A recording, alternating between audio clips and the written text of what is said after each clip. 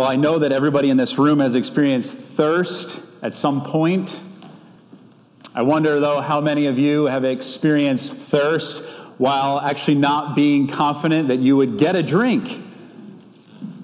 Thirst that you're not sure you could quench. You're not sure when or where you would get access to that water that you're desperately needing.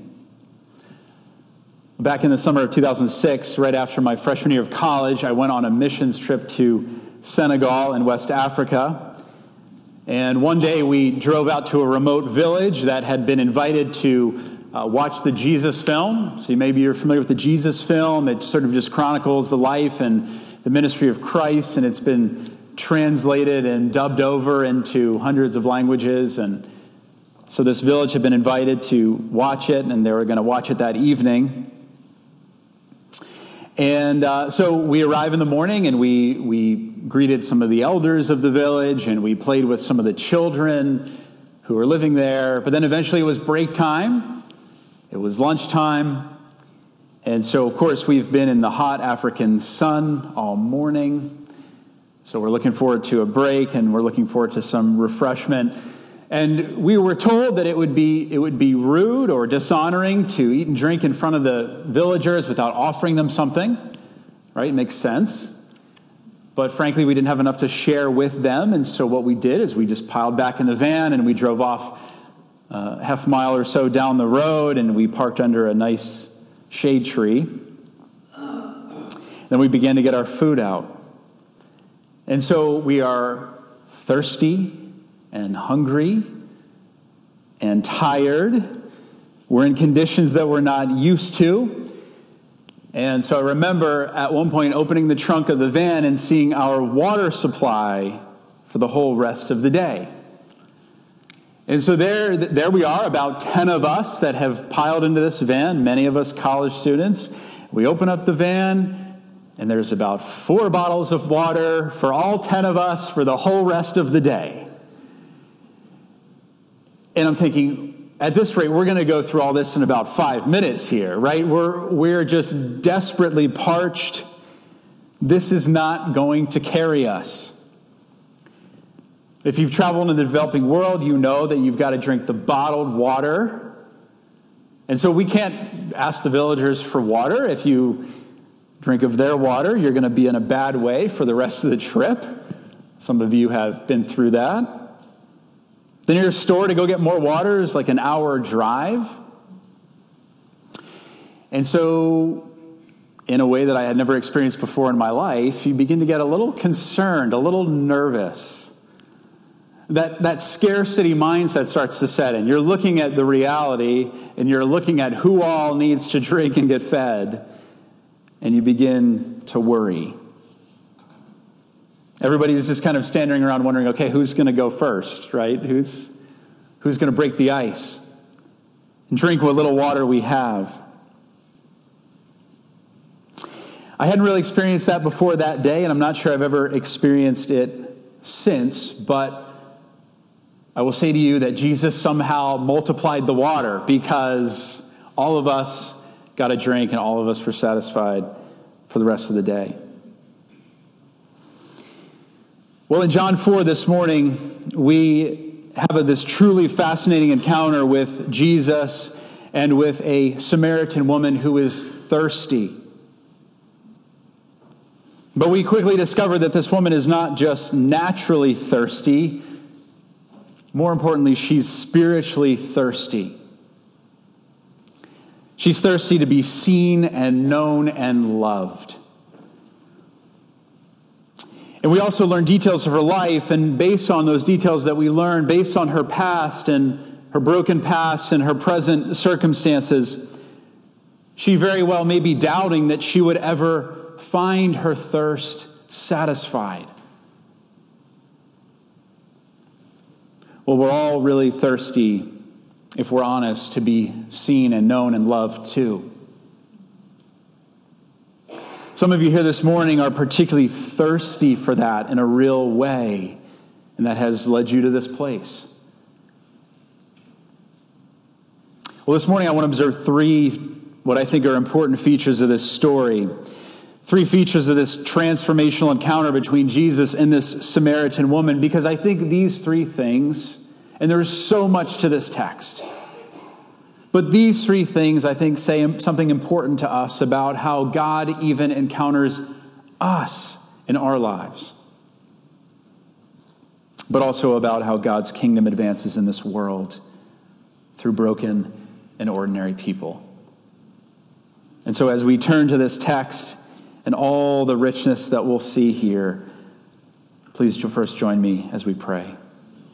And so, God, we thank you for your word again. And thank you for this amazing story, Lord. I pray you would open our eyes by the power of your Holy Spirit and open our hearts to whatever message that you have for us. So, Lord, work through me now as I preach and as we lean in to listen and respond to you. In Jesus' name we pray. Amen. So the first thing that I want to observe with you is that Jesus meets this Samaritan woman where she is at. So this whole notion of being met where we are at, or meeting people where they are at, in some ways this is kind of a cliche phrase in churchy or Christian circles, but I think it's useful because it's important that God meets us where we are at. That's good news for us. So we know right from the jump in verse 4 that Jesus had to go through Samaria. Not quite sure why. Maybe he was just compelled by the Spirit inside of him to do this. But really, most respectable Jews at this time would have actually preferred to avoid this whole region together. Just detour straight around Samaria on your way north. They would have preferred to travel through the foothills to the east, right along the Jordan River. You see, it's because Jews at this time considered these Samaritans at best half-breeds.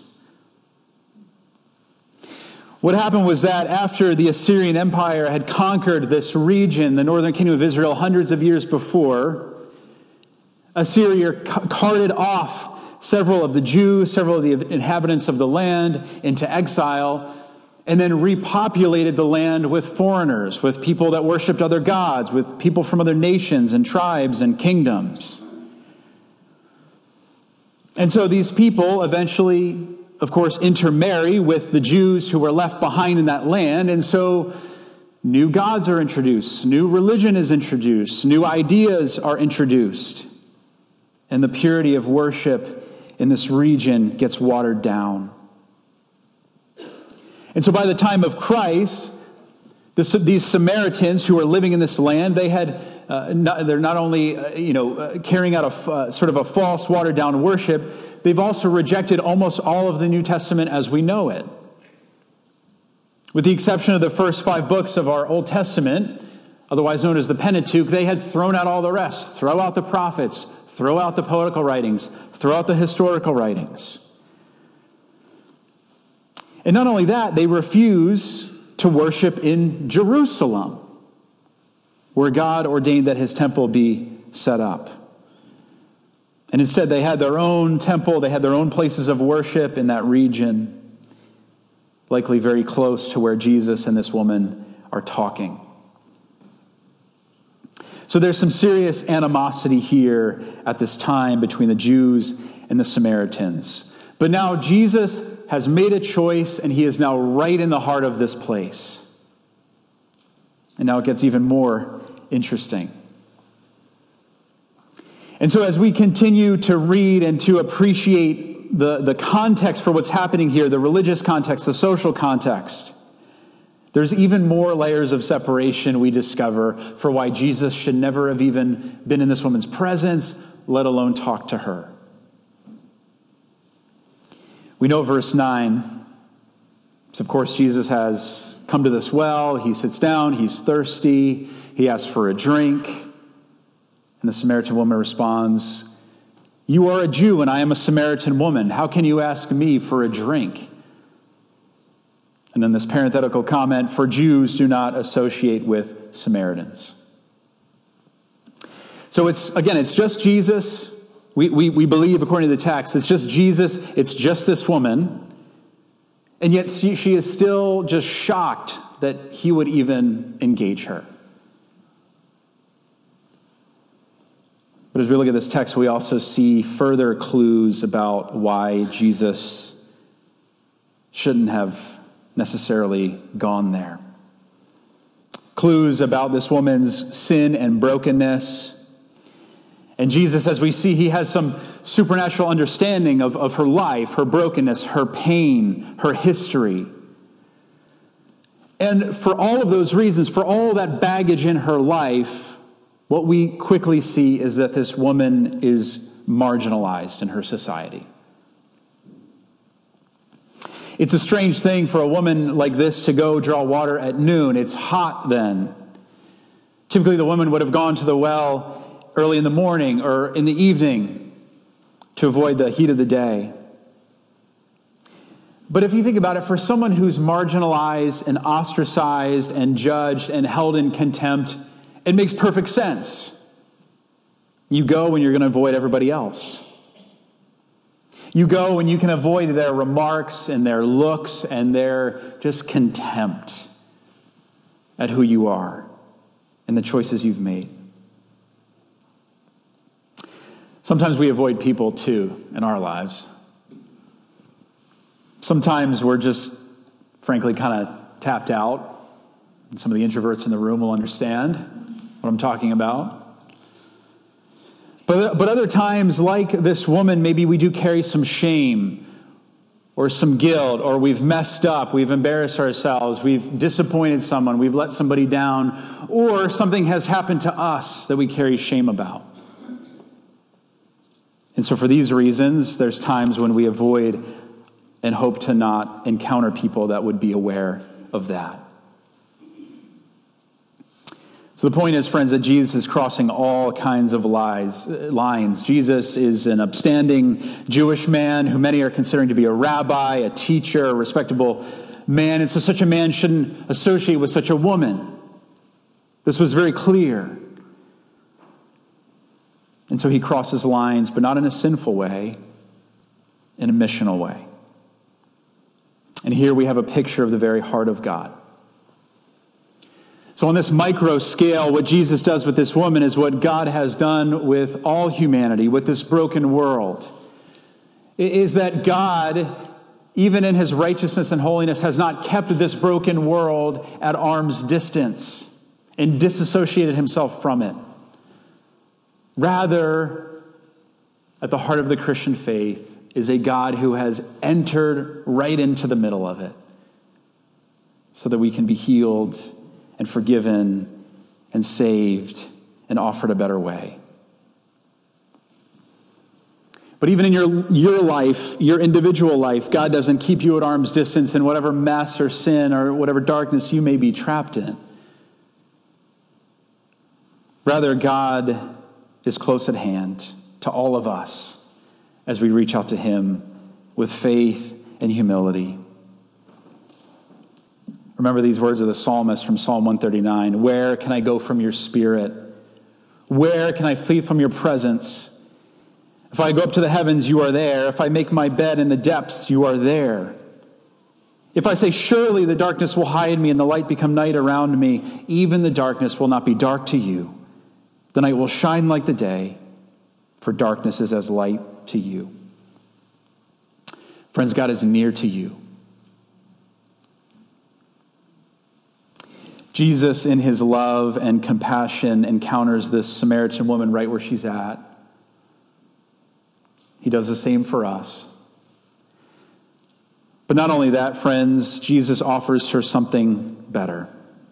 And that's the second feature that I want to focus on.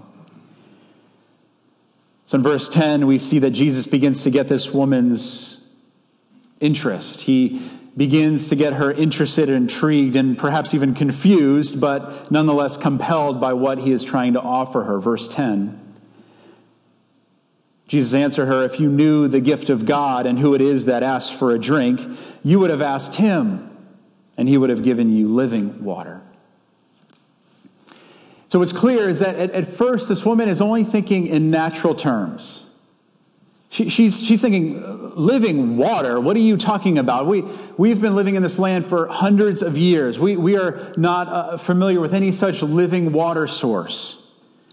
Our answer is, so Jacob left us this well that he himself drank from, and so we come to this well, but we're not aware of any other living water source.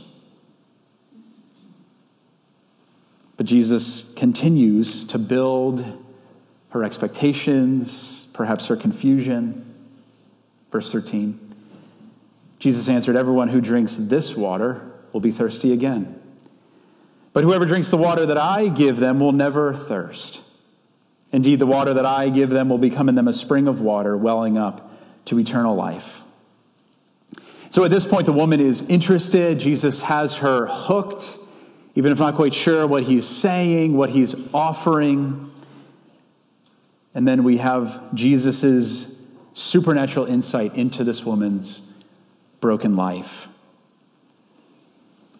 Jesus makes this offer, and then he says, go bring your husband, and I'll explain all of this to you, both of you.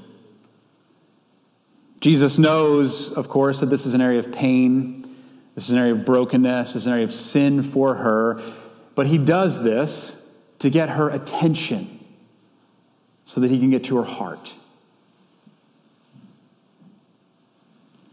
Jesus unpacks her whole marital history, her 5 marriages.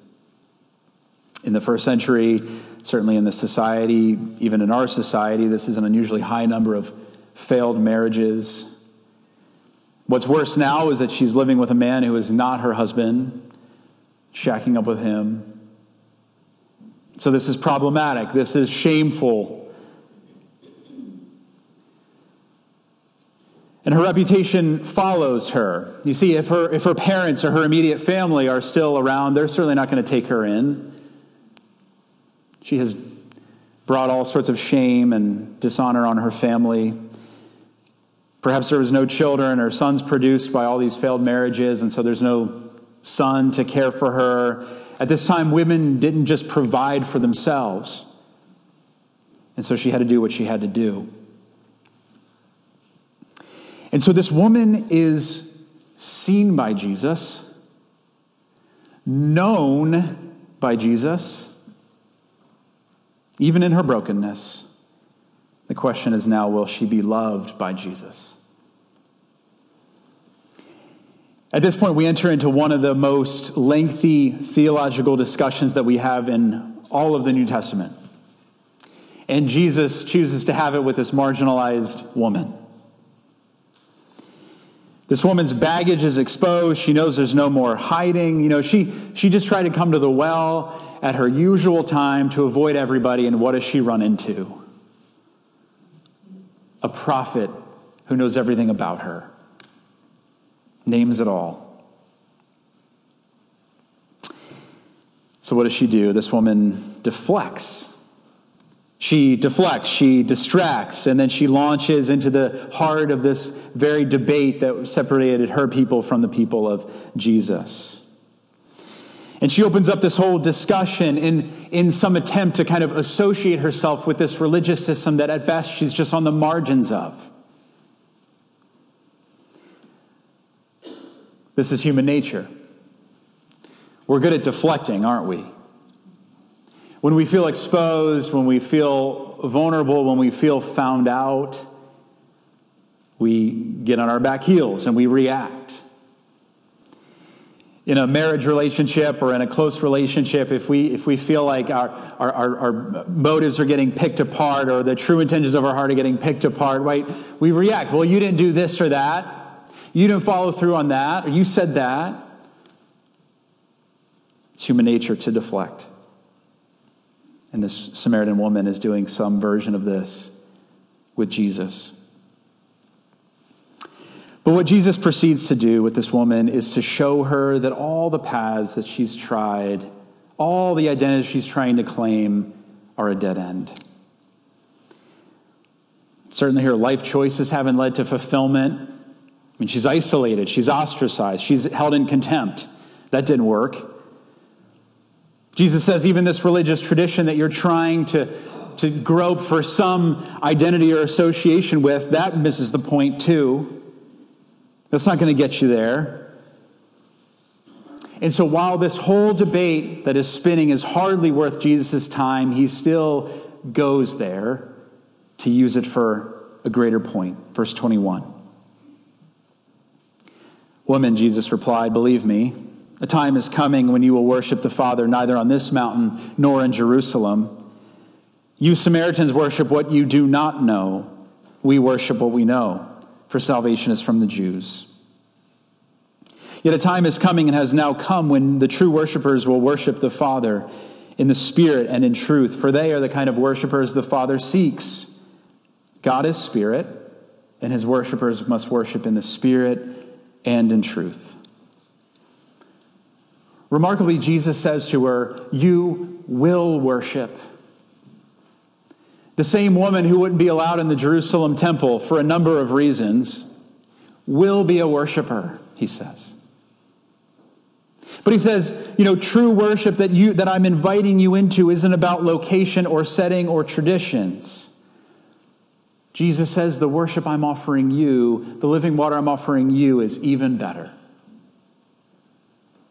I'm offering you my very Spirit to lead you into worship anywhere at any time. The climax of this whole discussion is verse 26. And in verse 26, our English translations, which we are reading from this morning, kind of bury the force of this. But verse 26 in the original Greek is quite literally this. I am, ego eimi, who speaks to you. Or, I am the one speaking to you. And now, if you've been around the Bible for any length of time, you might recall that saying I am is a loaded statement. In saying this, Jesus is equating himself with Yahweh, with God, the Lord God of Israel. The divine name of Yahweh in our Old Testament is just Hebrew for I am. From the verb to be, this is the name of God, the most holy name. And Jesus says, I am. Even this Samaritan woman had enough of the scriptures to know the gravity of what he is saying. Jesus is revealing something about his identity to this marginalized, broken woman. Not even righteous Nicodemus got this last Sunday. John 3. No, Jesus chooses to disclose his most profound identity to this woman that he shouldn't even be talking to.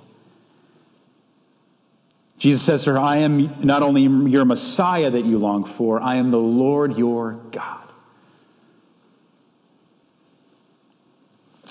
In our own lives, we find sometimes that our own poor choices, our own sinful inclinations have led us to dead ends.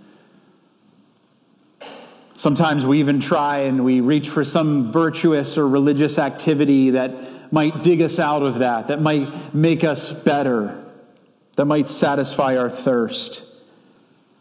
But what ends up happening is we just orbit the very source of living water which we need, which is Jesus himself, who sees us and knows us and still loves us. This Jesus restores us again and again and refreshes us again and again as we come to his cross in humility. Well, no doubt this encounter is transformational for this woman. Jesus crosses all sorts of lines to get through to her, to encounter her. Jesus offers her something way better than anything she's aware of, anything that she's tried for herself. And now this woman, seen and known and still loved, finally becomes an emissary in the mission of God. I think the force of what we see there in that verse 26, that highest, most powerful, most profound disclosure of who Jesus is, I think the force of that helps us understand verses 28 and 29. Because what does the woman do? Then, leaving her water jar The woman went back to the town and said to the people, "Come, see a man who told me everything I've ever done. Could this be the Messiah?" And they came out of the town and made their way toward him. And so if this woman has not been touched in such a profound way, why would she run back to the same people that have rejected her and held her in contempt? The very people that she's avoiding, that she's trying to evade, she runs back to them to tell them, "I think I found the Messiah. You have to come meet him. You have to come hear him for yourself."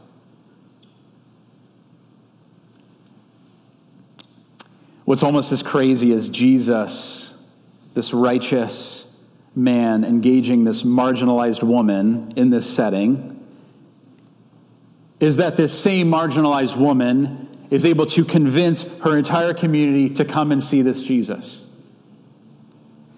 Verse 39 through 41. Many of the Samaritans from that town believed in him because of the woman's testimony. "He told me everything I ever did." So when the Samaritans came to him, they urged him to stay with them, and he stayed 2 days. And because of his words, many more became believers. We have here what missiologists and what leaders of the disciple-making movement across the globe would call a person of peace. This woman becomes an influencer. This woman becomes a bridge builder. Not because she's a woman of respect or honor or standing, but because she's been a woman who has been seen, known, and loved by the Messiah. And because of her testimony, this influencer draws a following of people to come see the Christ for themselves. Stories like this just make you love Jesus, don't they? Friends, this story shows us how the kingdom of God works. The kingdom of God works as broken people find their healing. The kingdom of God works as sinners, which is you and me, get seen and known and yet still loved by God and invited into a life of true worship in spirit and truth. A worship that's available anytime, anywhere. A worship that's not restricted to location or tradition, but a worship that is animated by the very Spirit of God in us and fueled by the good news of his gospel that we celebrate. I suspect many here this morning are thirsty. Many of you know where to turn.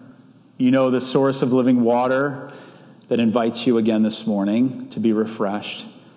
And so turn to him. Turn to Jesus. Jesus has met you before. He will meet you again. Others of you are not sure that your thirst can even be satisfied. You're not even sure that you can be seen and known and loved. If that's you this morning, don't keep turning to the things that maybe you've always tried. Money or achievements or entertainment or sex or popularity or just working harder. Don't even just turn to the religious or the virtuous things that might dig you out of the hole that you're in. Friends, we all need to come to Jesus, the source of living water, the one who promises and pours out his very Spirit into our lives, and the one who leads us into the very worship that he died for. This is the one who will take your mess and make you a messenger. This is the one who will take your darkness and make you a light. Let us pray. And so, God, would your living water come this morning? Lord, would you refresh us? We need you. God, your living water never runs out, and so we ask again for it. Thank you, God, that you encounter us. Thank you that you come to us in our moment of need. You come to us in our brokenness and in our darkness, and you make us a light. So God, have your way in us. We pray in Jesus' name. Amen.